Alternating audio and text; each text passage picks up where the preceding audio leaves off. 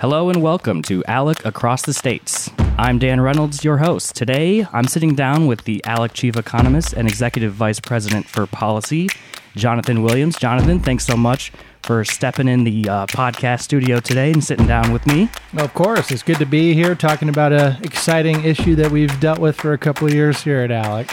Nutritionists often say that having a high sodium diet can be bad for you, and I'm really curious to learn a little bit more from you about how legislators shouldn't have a salt diet. So can you go ahead and tell us? I bet a lot of our listeners right now are pretty confused. So please let them know, what is SALT, with all capitals there, S-A-L-T. So for those that have followed the federal tax reform debate, the Federal Tax Cuts and Jobs Act, which was signed into law by President Trump in December of 2017, a big feature of that law was the so-called SALT provision, which stands for the state and local tax deduction, which up until the federal tax reform was unlimited. So in essence, an individual taxpayer could deduct all of their state and local taxes, their income taxes as well as their property taxes or their sales taxes off of their federal returns. And so after federal tax reform, it was capped at $10,000 annually per person to be able to deduct that. And it's a compromise, is what happens often with these kind of things with the big legislative package.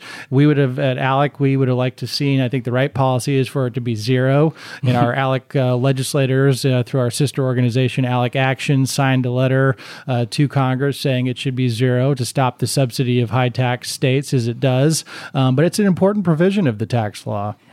You brought up a very important point there, which is about it being essentially a subsidy or like a tax write-off almost. And there's a huge difference between how SALT plays out. You already mentioned high tax states and low tax states. Let's bring out, a couple examples, maybe a comparison between New York and Utah. So what's the difference there? How does SALT play out in those two microcosms? Right. So in essence, when the SALT deduction was unlimited, it benefited California, New York, Illinois, the high tax states that rank poorly in rich states, poor states, for instance, and it allowed those residents to deduct 100% of those taxes in those states, which can be extensive in the average tax burden being much higher in those states than states without income taxes or low tax states such as Utah that you mentioned, which ranked number one in rich states, poor states. So instead of paying a rate of the sticker rate in California at 13.3%, the top individual income tax rate in America, it would pay that rate, but it's deducted off your federal return. Yeah. So your effective rate is much lower than that. It's probably in the range of 9% at that point. Yeah. So what's the argument for? I mean, why are people saying that a SALT deduction is a good thing? Like, why is it just because states are trying to hide the puck here a little bit and they know what's going on? Or, I mean, what's the argument that we would not be saying, I guess?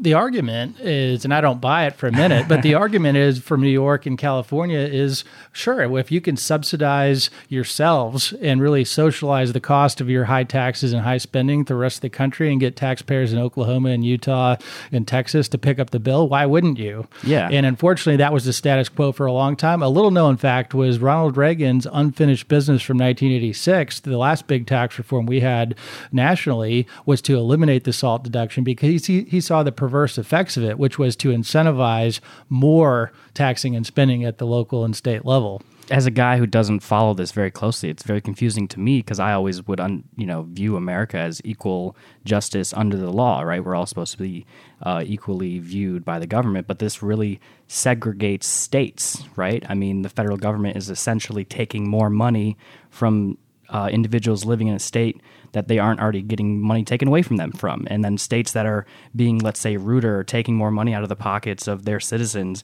they are essentially getting a pat on the back or some extra special treatment. So it just doesn't really make sense to me. Well, and it's confusing to most people. First of all, it's a very wonky tax provision, but secondly, it's a perverse incentive. It incentivizes states to do the wrong thing when you have an unlimited SALT deduction, and it allows them to write off the costs of their, in many cases, inefficient governments on states that are actually trying to do the right thing. And so actually the counterexample of this is the political economy effect, which is now that the SALT deduction is limited, we've actually seen even liberal politicians in high-tax states now say, now that we can't write off the costs of these additional taxes, maybe we shouldn't raise the taxes anymore. Yeah. Even New Jersey, Senate President Steve Sweeney has talked about this as one of the reasons why they should not adopt a millionaire's tax on high-income earners is they're not able to write it off anymore. So was having the intended effect, the change in a federal tax reform that we hoped it would and our members hoped it would. Our listeners are mostly state legislators, right? ALEC is the largest nonpartisan voluntary membership organization of state legislators, and we're coming to you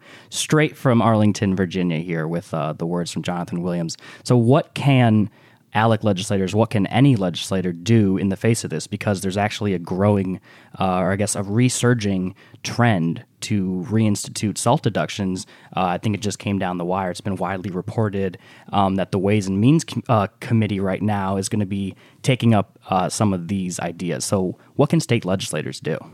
Well, I think to stay vigilant, right, is this is a real threat, I believe, coming out of Ways and Means Committee, according to the roll call story that I read this week and others being reported that, first of all, lots of liberals in Congress would like to dismantle the pro-growth elements of the tax reform law. But this is one that is really interesting in that they're very self-serving in this case, and that it benefits their high-tax states if you were to start this subsidy all over again. So I think it's important for ALEC members and those that care about fiscal responsibility, Republican, Democrat, Independent, Libertarian, Vegetarian, across the board, to care about this issue and say, whether it benefits my state or not, this is not good public policy to incentivize high taxes and high spending at the state and local level and expect other states to pick up the tab.